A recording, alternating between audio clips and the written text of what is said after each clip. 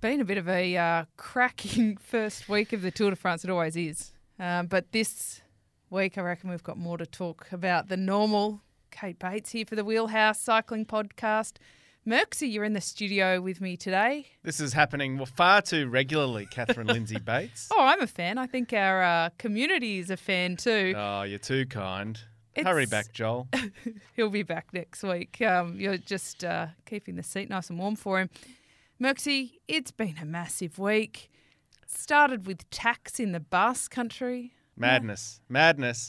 And just when we thought, a day ago, it was meant to be, Pog's gone for all money. Jonas is kicking his ass. And a stage later, hello.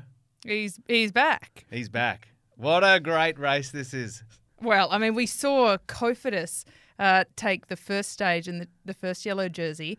And I saw a cool line saying that the last time Cofidis won a stage of the Tour de France was before Obama's 2 presidencies and Trump's presidency.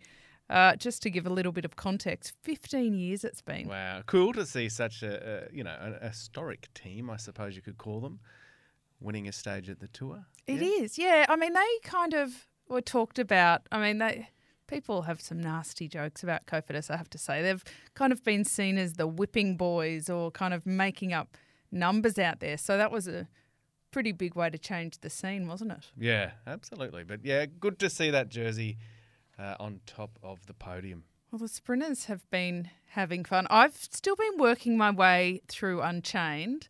Merksy, have you finished all of them yet? No, not yet. See, a lot of people binge them. I'm on the real thing. I know.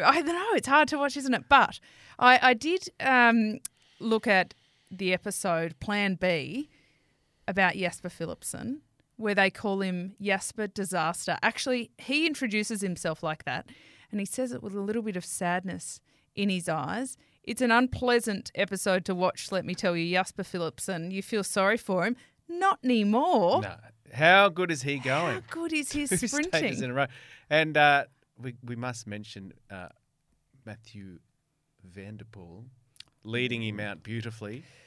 Well, do we say beautifully when he got relegated for throwing some elbows? Well, he still won the race, though. He did. It's been interesting. Jasper Philipsen, by far the standout sprinter at this stage. And if you're watching on, you'll notice that I'm wearing quite an interesting green-coloured garment.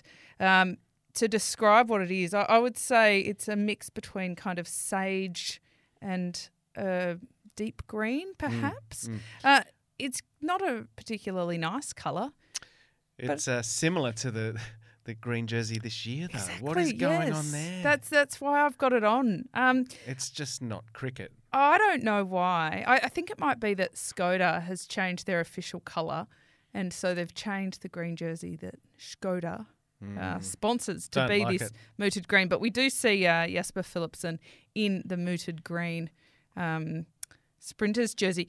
And interesting, he says he's not interested in the points or the green jersey. Well, Van Aert is second at the moment.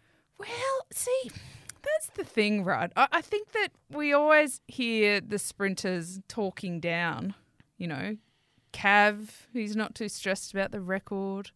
Jasper Philipsen, not too stressed about the green jersey. I don't know that I buy it. I think there's a lot of pressure on him, but he's really standing up to the plate.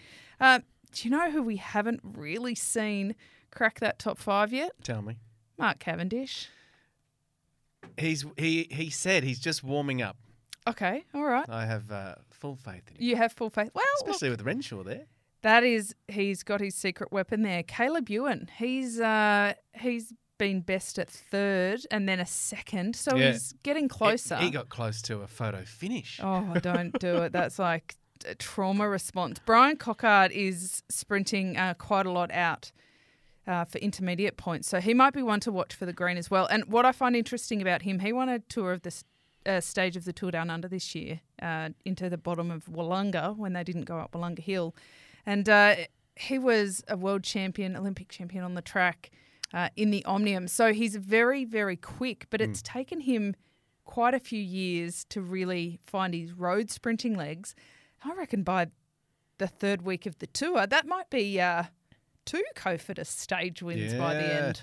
I find his Heavens. style when he's sprinting for the line, he throws his head and his body around it. It's quite interesting to watch. He does. Well, okay, so we kind of skipped past it, Matthew van der Poel, you mentioned, but he did get relegated on stage 4 for sticking his elbows out in the sprint and causing a little bit of an issue. Mm-hmm. Now, we certainly don't support any kind of dangerous riding, but it's probably a good reminder that in sprint designs, even if they have the slightest turn in them, it can really end up being quite messy. A lot of the riders just focusing on that straight line to the sprint, but if the finish line isn't a straight line and your elbows are out, I'm glad that there wasn't too much carnage there, but interesting that Van der Poel, in previous years, it's been all about him getting stage wins, and now we're seeing him in a lead-out role. Yeah, he's very impressive. He is. Well, he also has been pretty active in breaks as well. Can we get on to, the battle? The battle, Jonas and Tadej. My cousin, my Danish cousin. The fishmonger. The fishmonger. Well, here at the Wheelhouse, we do love talking about Jonas and his incredible exploits. You might remember, Merksy, you put together that beautiful clip last year of all of the commentators really struggling to pronounce Vingegaard. his Vingegaard. surname. We kind of landed on Vingegaard, but that sounds almost a little bit Muppetsy the way I say it. Just roll with Jonas. Yeah, that's why we're just going to roll with Jonas, because I can't help but notice, and I've watched a few different networks and a few different clips where once again getting a bit of a divergent view on how to actually say his name. But regardless of what you call him, we have a ding-dong battle on our hands. At the end of stage 6, he's in the yellow jersey, ahead of Pogačar. Next is the Aussie. The Aussie. We'll talk about Aussie the Jai. Aussie soon. But how about Jonas putting a minute on Pogačar, and everyone was quickly writing him off, saying he's not fit. He hadn't ridden a mountain stage, Tadej, since Paris-Nice. No, so it's. I think that interestingly, you can probably break down all of the GC contenders really separately, look at their strengths and weaknesses, and on different stages, seeing different things emerge. What I really liked about Jonas's ride on stage 5 in particular, and then again on stage 6, was that his team is starting to really rally and come together for a team result. I point that out because Wout van Aert, Jumbo, teammate of Jonas, well, he had his cranky pants on earlier in the tour, chucked a water bottle, kind of blew a foo-foo valve after the finish, after losing the sprint and not getting the result he wanted. But it appears to me like, and we'll have to wait for next year's version of Unchained, but it appears to me like Wout and Jonas have sat down, they've smoked the peace pipe, and they've said, let's get this done. One team, one mission. And I think Wout's becoming kind of his secret weapon. Yeah, and what a secret weapon to have. Well, one of the best bicycle riders on the planet. Oh, it's a beautiful thing to see Wout van Aert go in a break up the Tourmalet with the sole purpose of being there for when Jonas bridged across. He wasn't going for the stage win. He was just making sure that he would be there to provide the help until the very end. And to me, not only is Jonas the best climber so far in the race, but I think that Jumbo are far exceeding UAE, and that's probably, to me, the more noticeable thing. Because we can talk about Jonas versus Pog all day, but that is quite a difference to me because, yeah, Team Jumbo, they have a lot of horses left in the race when it comes down to the mountains, but UAE are struggling. But to get that next day, Tadej, to get that time back, he just looked like a beast. It's interesting. We were watching Merksy, and I kept saying to you, he doesn't look himself. He doesn't look comfortable. And we also said a couple of weeks ago that we expected Pog would have to ride into it, that it wasn't going to be easy for him with not a lot of racing under his belt to just pop out and be on form in the first week. And that may be what we're seeing, but he certainly doesn't quite look himself. 3 weeks, especially in a Tour de France, is a long one. But he was quite funny at the end of the stage because he said that on the Tourmalet when Jumbo really started turning the screws, and I'm using his exact words here, so don't shoot the messenger. He said, I thought, oh shit, I may as well just pack my bags and go home. Yeah. But then he found his legs. And then on the final climb, not only was he able to hang on, but he was able to attack Vingegaard. But an observation from both of them, remembering we're in week 1. We're not even at the weekend of week 1. Both Vingegaard and Pogačar are absolutely at their limits. In both stage 5 and 6, we have seen these close-ups of them literally drooling with exertion. It's quite cool to watch, actually. Yeah, well, I saw a great shot of when our Aussie Jai Hindley won his stage, and Jonas was trying to get him back, and he was in a group, and he got really cranky at the guys around him because they wouldn't pull a turn, and he was really frustrated, which was telling, I thought. The politics of it all. And that's what is something to remember as well.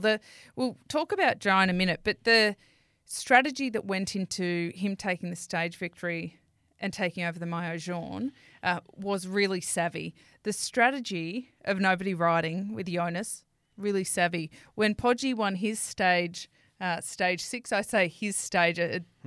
Next week we may have 4 examples of stages he's won. He also sat on Jumbo pretty much the entire time until he attacked Jonas. So I think that a lot of that is going to come into play. And if it continues that Jumbo look just so much stronger than any other team, they will use that to their advantage, riders like Poggi. But I do want to talk about Jai, because if we look at the GC as it currently stands toward the end of week 1, with some sprinters stages ahead of us, we're seeing quite a clear emergence of who's on form and not. And I mean, I think we can look at the last couple of days and acknowledge that you can lose some big time on one day. Like you don't need a whole week to lose a lot of time at the Tour de France. But there really are kind of only 3, potentially 4 if you want to expand it out, riders who are in contention for the overall. We've talked about 2 of them with Poggi and with Jonas, but the only other one within QE is Jai Hindley. Or as the Italians say, Jai Hindley. Well, and even he sort of admitted at the end, he was so thrilled, and cool to see his family there as well. But, he said that was not the plan, but he rolled with it. And it was a great ride, incredible ride. But, let's not forget, the guy's won the Giro d'Italia. He has. And that's a good point, because I think you can get stuck between the why are they underestimating him and also, why is he even potentially a little bit surprised.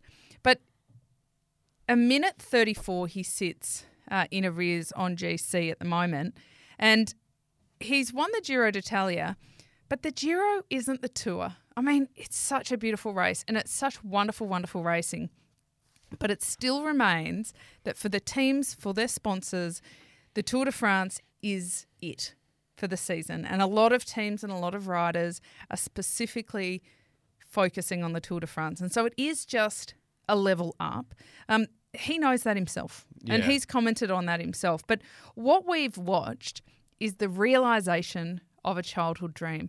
From about 6 years of age, Jai Hindley wanted to go to the Tour de France, and he wanted to emulate his heroes. He was quite young when Cadel Evans won his first Tour de France, the first an Australian, the only an Australian has won. And he sat at home as a teenager, a young teenager, thinking one day I could ride it. Yeah, and I saw some great comments from Cadel himself saying that he got extremely emotional seeing an Aussie wearing the yellow jersey. Yeah, I mean, I think so. The 8th Aussie to wear it? The 8th Aussie to wear it. And we need to just think about the impact that Cadel Evans has had on cycling in Australia, where when he won back in 2011, so 12 years ago, Jai was 15 and dreaming of riding a Tour de France. So it's fair to say that he very significantly watched Cadel and thought, I can dare to do it. Yeah. You know, that this is possible. And his parents, Gordon and Robin, over there supporting his Tour de France debut. It's just such a magnificent moment. And so he's sitting in third at the moment, a minute 35 down. I reckon he's definitely looking to secure a podium, because next down is Simon Yates and he's 3 minutes 14 down. So nearly 2 minutes between third and fourth. Again, things can change, but I'm happy. I'm feeling happy with that. Yeah, it's very cool. We need to talk about Glutzy. What happened to Ben, you reckon? Look, I don't know. To be honest, I feel a bit disappointed for him. I'm going to put a theory on the table. We like our Hit me. theories and Like literally on the table. things literally on the table. Yeah, I've got a manifesto in here. I'm going to throw it all down. Ben O'Connor, from Unchained, we learnt a bit more of the workings of what's going on at AG2R with him and with the team directors. There was a really confronting moment in Unchained where he could barely get off his bike, and he did and said, I think I need an X-ray. And the team were very dismissive. Yeah, get on the bus. There's another team meeting where he's saying, I can barely walk. And they say to him, so today we ride for Ben. And Ben just looks at them like, what's going on here? I can't wait for the ride tomorrow, sarcastically. Yeah. And the reason I bring this up is because that kind of experience with that team really damages your relationship with the team, your ability to trust them. Because when you say to them, I'm hurting, you kind of now know that they're not listening. And so I've said to you, Merksy, that I had a similar experience when I was racing, and I actually left the team because I felt like I could never really be that comfortable there again, and that I didn't know how Ben O'Connor could continue to be at his best in that team. Are we seeing that, do you think? Because that's my short. He was racing really well a couple of weeks ago. Short of something physically happening, which we haven't heard about, that's the only theory. Yeah. And up until, late in the piece, he was the outsider, from the top two. He was the one that a lot of the press were saying, the one to watch. Yeah, well, wrong Aussie. I mean, we're big supporters of Glutzy in here, but he's currently sitting over 6 minutes down, and I think that we can probably safely say he's not going to gain 6 minutes back. Both Western Australians. I know. We've been here at the Wheelhouse. We've been trying Basil Zempilas. The mayor. Yes, the mayor of Perth. We have been rallying him for a statue. It was Glutzy. I've been in touch again. I've said, come on now, these fellas. But it is really like an incredible breeding ground of talent over in the West. There's not a lot of hills there, though. Well, no, there's not, but they do produce some great climbers. Well, there are. I think there's a few. Oh, look, I haven't done a lot of bike riding in Perth, to be honest, but I don't understand there to be a lot of climbs. There's certainly no Alps or Pyrenees that, they're ducking over at the moment. No. Well, they've leaving the Pyrenees now. Where are we heading? We've got a couple of sprint stages coming up. What do you think about Caleb Ewan? Now, I'd like to just talk about his psychological welfare as well. I think that there's two different positions for sprinters. There's riders like Jasper Philipsen. Now, he is riding on a high and on good form, and his team is really supporting him. Mark Cavendish has Mark Renshaw there advising him and helping and trying to make that happen. Caleb is getting better and sneaking through, but there were some really big time gaps for the sprinters when it came to the mountains that they had to contend with. They're losing over half an hour, down to 38 minutes for some of them, and including 3/4 of the Astana team. So they're all riding together back there with Mark Cavendish, and Caleb's got a little bit of support too. But it's a very, very difficult tour, profile-wise. Yeah. Some flat stages coming up, but the damage that having the Tourmalet in the first week, eek. Yeah, well, there's only 6 real opportunities for Cav to break that record. Well, And a couple of them are gone. but you're pretty steadfast that he's going to. I just love a good story, and I think the Tour de France never disappoints, always delivers. Oh, God. So Week I think, one so far. You know, he might leave it till the Champs-Élysées.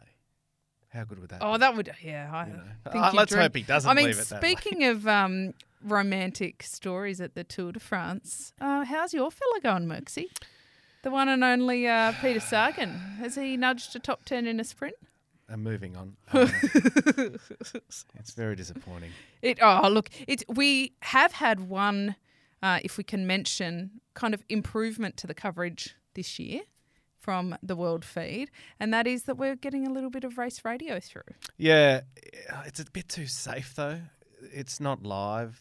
It's on delay, and it's very, they censor it, and it's a bit too sanitized for my liking. I think they could be a little bit more brave, to be honest. I have to agree with that.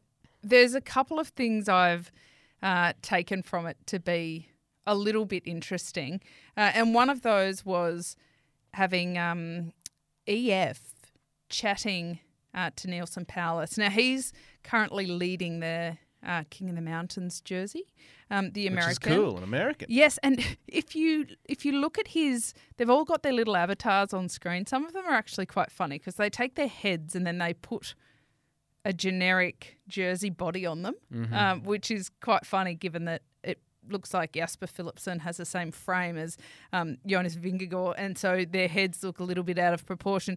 But Neilson Powless almost looks like he's generated by AI.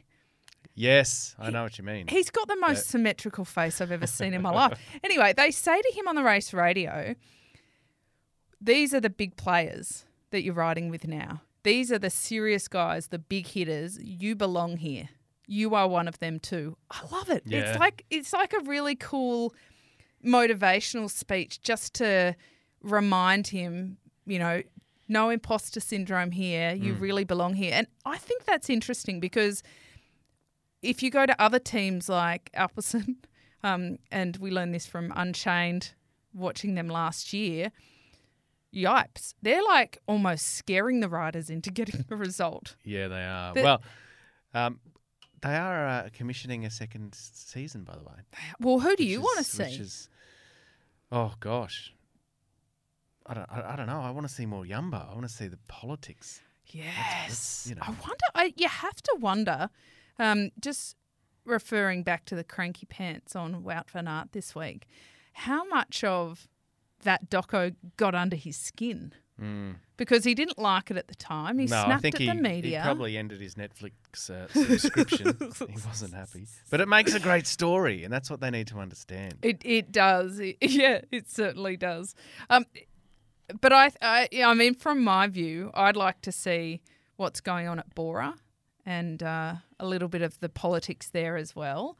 They seem like a very, proactive, chilled but supportive team to be part of. And yeah, I'm finding that race radio, a little like it's not as interesting as it could be, but it does show kind of the different styles that the teams have. I mean, they've cracked it open. I think it'll only get better, in terms of the way they use it. But they're starting off extremely safe, too safe for my liking. Too safe. Oh, you want some Well, like Formula One. real hijinks. Yeah, I want hijinks. I want cursing, emotion.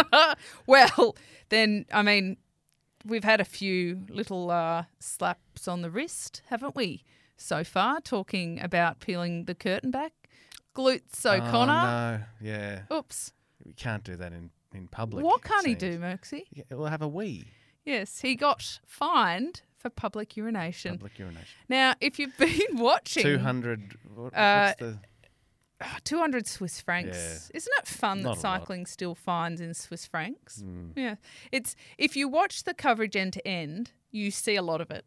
The riders just drop to the back and do that. But if you're watching the highlights, thankfully they edit that out. So, but given how much we see it, where did Glutzy go to actually cop the fine? Yeah, I don't. Through a I village? Don't know. I don't want to know. Oh dear. But Matthew Heyman, he got a fine as well for disobeying a official.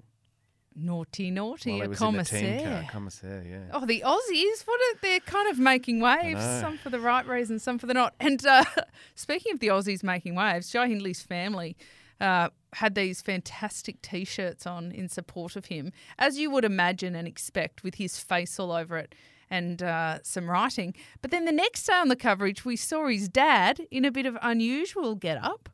He was wearing a Kangaroos NRL rugby jersey. league jersey, yes, and a he had a Canterbury Bulldogs hat. Yes. What is it?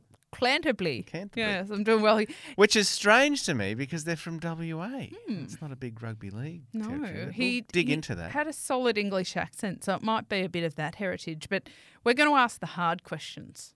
Well, SBS ran some beautiful pictures actually of him with his dad on a motorbike.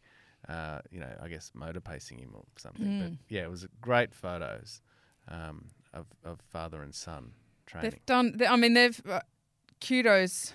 A little shout out. I know you tend to ban the shout outs, Merksy, but little shout out to SBS. They've done a fantastic job of bringing the tour to life for us. And while we're talking about that, we have to say hello to Christophe Mallet, who believes that the polka dot jersey should be the most heralded. We've never had an Australian take that one away. And I'm disappointed to say that we don't have anybody in the hunt. No, I do find it strange though. It's a race for climbers.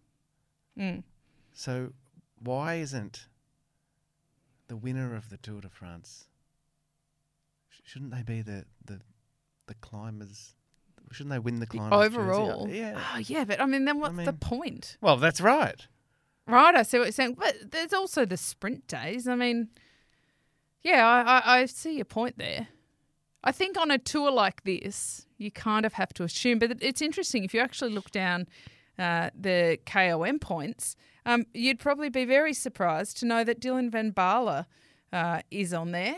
He's a workhorse here for Jumbo. Wout's on there, isn't he?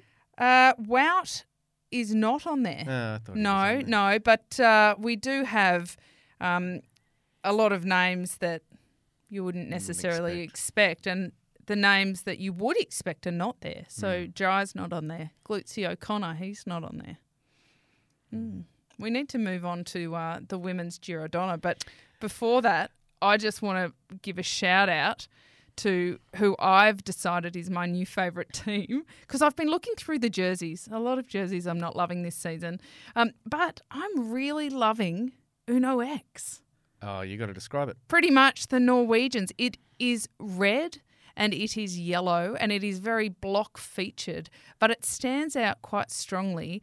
And their style of riding, a lot of young talent on there, is so cool that you see the jersey right up the front with all the big hitters. You very often see Jumbo riding en masse together, Ineos riding en masse together, etc. But you'll always see one or two of these quite distinctive Uno X jerseys. I like their style of racing. I think we've got some kind of new talent coming through with those, and watch out. There's more Danes and Norwegians in the tour than ever.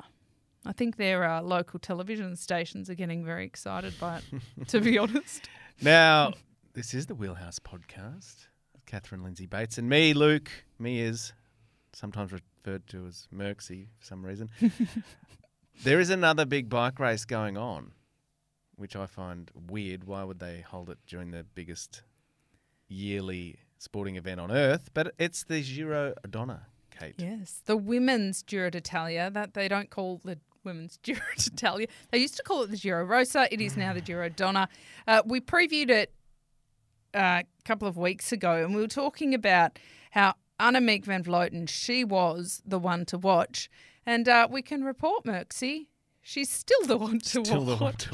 It's a bit of a strange race this year because they actually have a rest day.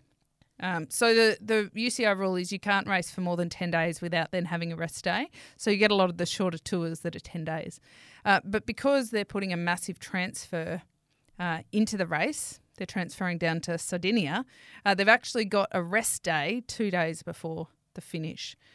But up until that stage, Annemiek van Vleuten knocking it out of the park. Yet again, 3 stage wins so far and nearly 4 minutes up in the race for GC. She's amazing. I did want to mention, though, Tade's partner, the day he got a minute put on him, she crashed out with a bad concussion, yeah? I see what you did there, Urska Zigart. Zigart. I wonder if the Belgians are once again calling her Tade's girlfriend or fiance. Yes, we know that she crashed out because we were following the race, but more than that. Well, I bring it up because he said he was more concerned about her than having a minute put on him by Jonas. I like that. I like that too. Because it shows that at the end of the day, they're human. That comment and the comment by him that up the Tourmalet, he thought he may as well pack his bags and go home. That's kind of revealing a lot about him, isn't it? But there have been some revelations at the Women's Giro Donna. And the first one, friend of the Wheelhouse, Niamh Fisher-Black. Oh, yes. Racing like an absolute rock star. Under 23 world champion from last year. Now, she's down on GC, but she's been taking a few more chances, doing a lot of attacks, climbing like a demon. It's been really great to see her really coming of age. She's second on the Queen of the Mountains classification behind Annemiek van Vleuten. So she's actually wearing that jersey in the day. But it's just a really coming of age for her because she's been there and thereabouts for a number of years but hasn't quite had the ability to step up.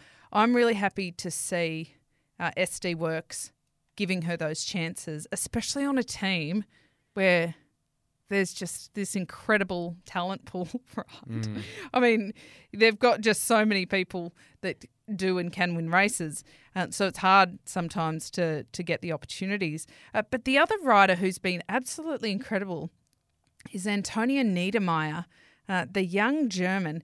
Now, she showed Annemiek van Vleuten up on stage 4, won the stage, held a chasing Van Vleuten off to take the stage. Unfortunately, she crashed the next day and is out of the race. So that's like turn of fortune, right? But really, really good to see that we've got some talent really stepping up and not being intimidated by the big names because I think that that's something that we do see often. And also Elisa Longo Borghini, she had a crash. She was a bit worried about how she was feeling. They did give her the okay, Trek Lidl, to continue racing, but she wanted to take a little bit of time out and be able to rest as she needed and recover for the Tour de France Femmes avec Zwift, which is up next, of course. So a lot of action in the women's Giro, but Van Vleuten, she's going for the Dutch Cup. She's going for her 4th victory in a row, which would put her on equal paring with Anna van der Breggen. What about the Aussie ladies? So the Aussies are not having... Mixed bag? Yeah, mixed bag. We've got quite a number of riders out there. Pretty impressed with Lizzie Stannard, who stepped up from the NRS, and she's riding for Israel Premier Tech. And she's been kind of midfield. It's the sprinters, I think, who perhaps had hoped for a little bit more of a show that haven't quite been able to pull it together. Ruby Roseman Gannon did get a top 10, so she was 8th on stage 4. So that's promising for her. But I think that it's been a bit of a strange race and a bit of a strange run-in. And I'm hoping that the Aussies perhaps can gain a little bit of form and momentum toward the Tour de France Femme. I just wish they'd move the date of the race. It doesn't get enough coverage. It doesn't get the coverage it deserves. No, and that's a good point, because next year is even more of a disaster because of the Olympic Games. Yeah, right. So they have to move the Women's Giro. The Tour de France starts earlier. The Women's Tour de France then is after the Olympics. It starts actually the day after the closing ceremony. Next year's calendar is totally wackadoo. So next year's Women's Giro will be in the third week of the Men's Tour de France. It doesn't get any better. They need to have a meeting, get around the table. They really do. When they're doing the calendar, they really need to look at the men's and the women's together, because I can tell you have to search on social media to find any news about the women's racing. And that's a bummer. From a coverage point of view, I mean, organisations are stretched as it is. So if you have to send a reporter to the Tour de France, obviously that's going to take the precedent. But you would like the women's race to be covered as well, right? But if you put them on at the same time, that makes it really difficult. Yeah, it is difficult. And I know organisations like SBS who are trying to get us all of the coverage, on every medium possible for the Tour de France, and they will do for the Tour de France Femme. Then they also have the Giro. And when the organisation has been so, let's say lackluster, so that I don't swear. You can swear. It's really hard for them to even schedule the programming to show it and promote it when they don't even know what's coming down the pipeline. Yeah, but also from a sponsorship and sales point of view, if you're a part of that women's race up against the Tour de France, I mean, you're not going to get it's got to be as many eyeballs as you should. It's got to be a if you build it, they will come kind of thing. And also, I noticed the Wheelhouse is now on Threads by Instagram, because Twitter, the Poor Couch Peloton on Twitter have been bad timing to be throttled, tripping over themselves, missing out on a lot of tweets. We're trying to get a comment from Elon Musk on that at the risk of being sued. Yes. Bring it. Sorry, Elon. Yes, but you will now find us over on Threads as well, so give that a go. 30 million sign-ups on the first day. Yeah. We were one of 30 those. 30 million to our account? No, not to our account. Oh, sorry. Right. We can only We're not dream. quite influencers there yet. Before we go, there's been a little bit of movie news this week. Barbie, the Barbie movie. Oh yeah. Now this is an interesting one. How do we segue to this? Why are we talking about this? We're talking about this. We're going to put a photo up on our social media because it's a cracker. But my auntie Cheryl, Shezzy, as she's affectionately known, when I was world champion in 2007, she made me a world champion Barbie. Here it is. So you got to describe it. Oh well, she's pretty cool. She's me, pretty much, with white lycra on, rainbow stripes, little gold medal around her neck. World champion Barbie, completely bizarre, in a world champion Barbie box, no less. Yep. Auntie Shezzy pulled out all the stops. I've never seen anything like it. But, I mean, fitting. Yes. I thought it looked like Margot Robbie. Yes, well, Margot Robbie's been doing the rounds, hasn't she? Promoting the movie. And I can tell you, in the works, Merksy, is Barbie, at least likenesses for the Wheelhouse team. Yes, I've actually met Margot Robbie at a movie premiere. Have you now? Did you ask her if she rides a bike? She does not ride a bike. She's from the Gold Coast, incidentally. Well, Gold Coast it's girl. beautiful weather to ride a bike on the Gold Coast. She did want to come on the Wheelhouse, but she had nothing to really offer. And we don't give away free well, promotions. to add to the campaign for Basil Zempoulos trying to get a statue over in the West, we can add Margot Robbie on a bike. Yeah, we can try and do that. Yeah. All right. Well, another episode of the Wheelhouse. Thank you for joining us, Couch Peloton. I know that the Tour de France is an exhausting time for everybody, whether you're trying to watch while at work before your boss catches you, or overnight for the Aussies. Yeah, which is why, and I thank you for buying a new coffee machine for our house. I did, yes. To keep us going after watching the stage. Yes, I did hear in commentary last night that Bridie and Matt Keenan were talking about how they just got a new coffee machine in their commentary box, and Simon Gerrans was like the happiest kid in the world, and I thought that's what Merckx is like. Well, the problem is, though, right, in a commentary box, what happens if you drink a lot of coffee? It means you've got to... It means somebody has to talk while you go for a run, while you do a glutes O'Connor. Yeah. Just don't get fined. Yeah, don't get fined. All right, let's go. Classy finish to the end of the week. Well, thanks for joining us, everybody, and we will see you next week for more Tour de France action. Don't worry, Joel will be back then. Bye.